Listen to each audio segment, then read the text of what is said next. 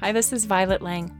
Welcome to my podcast, The Pleasure Path, all about love, dating, relationships, and femininity. I help successful, spiritual women find their pleasure and their power to create healthy partnership. Top flirting mistakes I see women make. Don't do these. Now, most of us forget how to flirt. We've been hiding behind the apps, we never meet people in real life, or maybe you freeze when you see someone that you're attracted to. Or do you start liking someone, but you end up being their mom, kind of like always checking in on them. If you don't know how to flirt, you're leaving dates on the table, and I don't want that for you. So check out this short episode on the top flirting mistakes that you don't want to have to make. Hello, tonight I want to talk about flirting. Flirting can be one of the most fun things when you're single and wanting to get into a great relationship. But so many people are horrible at flirting because they've been hiding behind online dating and not used to meeting men in the wild. So they might not have the right skill set, or they just might not have the right mindset in order to have flirting be fun and be something that they feel super comfortable with. Because when a woman doesn't feel comfortable flirting, she's probably hiding her light. And I want to share with you the top 4 mistakes that my clients used to make when it comes to flirting, so that this week you can have an awesome, sensational, beautiful week of flirting. And if you're single, that you can convert those flirts into dates and into a relationship and into a lot of romance and love. So the theme for this month that the women that I'm working with is having a vision and getting to their vision, not just having it pie in the sky, because I'm not for I'm for revolutions, not for resolutions. I'm not about resolutions, but I'm about intentions. And I want them to have their intentions towards their vision. So they got to know how to flirt. And I want you to be better at flirting yourself too. So the top 4 mistakes that my clients used to make, I want you to pay attention and see if maybe this is something that you've run into as well. So if you've ever had a challenge with flirting, if you've ever felt awkward around a guy, or maybe you feel great around the guys that you're not attracted to, but you totally freeze and get, anxious or whatever when it's someone that you're actually interested in. So there's all sorts of biochemical reasons why our body does that. But I want you to feel like you're confident in this part of your dating life. So the number one thing that I don't want you to do, that some of my clients used to do, is to be a robot. So a lot of women that I work with, they're used to just being Mrs. Productive, getting stuff done, going to the gym, getting their groceries, taking care of their kids, going to work. And we're just in this mode as a culture of perfectionism and productivity. And there's nothing wrong with perfectionism and productivity, but I think it's important to have some flow and important to have a sense of wonder, a sense of delight, a sense of living and making art in the moment. And so the number one mistake that my clients used to make is they used to be out and about, just totally head down like a robot. So don't be a robot when you're out and about. Take your headphones out if you're going on a walk. Take your headphones out if you're at the gym. Look up every once in a while when you're in the grocery store. If you're at a bar in a restaurant, put down your dang phone, at least for like 5 to 10 minutes. Grab a book. You can always have a book that you can pull out if you're starting to feel embarrassed or awkward. But if you pull out your phone, you're just going to get sucked into that thing for decades. So make sure that you're not being a robot. Make sure that you are actually interacting and responding to your environment. And this gives you so much more to talk about when you are flirting with someone. If you've been having your head down in your phone for the last 45 minutes, you probably are not aware of, the smells that are happening, the sights, the sounds, the tastes, the textures, the people that are mingling, the sense of the environment. And all of these are little cues that you can use when you're flirting.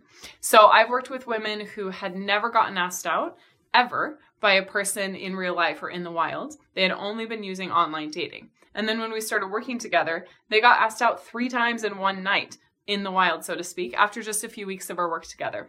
So these are really important things to pay attention to. The first is do not be a robot. And the second one is don't be their mom.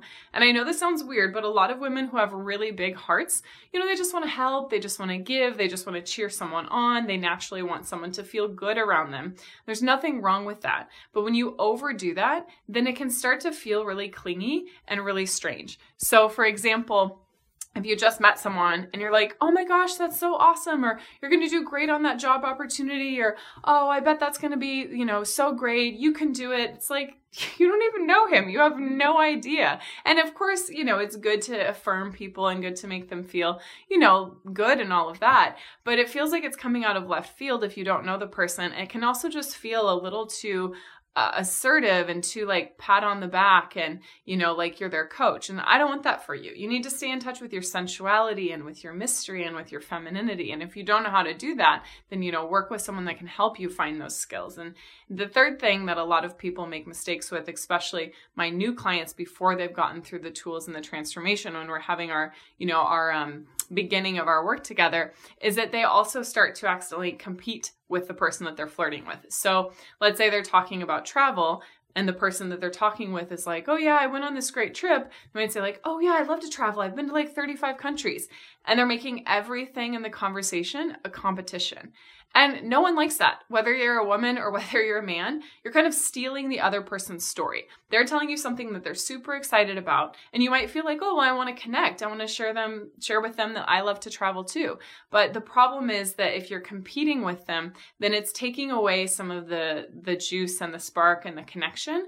And it's almost like a call to arms. And so if you ever notice when you're flirting or when you're talking to someone and you're wanting it to be romantic, try not to read off your resume. Try not to compete about places you've traveled or how long your run was the other day or all of these things, because then it can again feel like you're just competing and escalating things instead of having a deeper connection and allowing the person to express who they are. So if someone says like, oh yeah, I traveled to this country, a perfect question is, cool, what was your favorite part about that? You might have already been to that country. We don't need to say, oh yeah, I went there last year. That's kind of a conversation stopper. Then both of you are just like, oh, okay, cool. Yeah, it's great.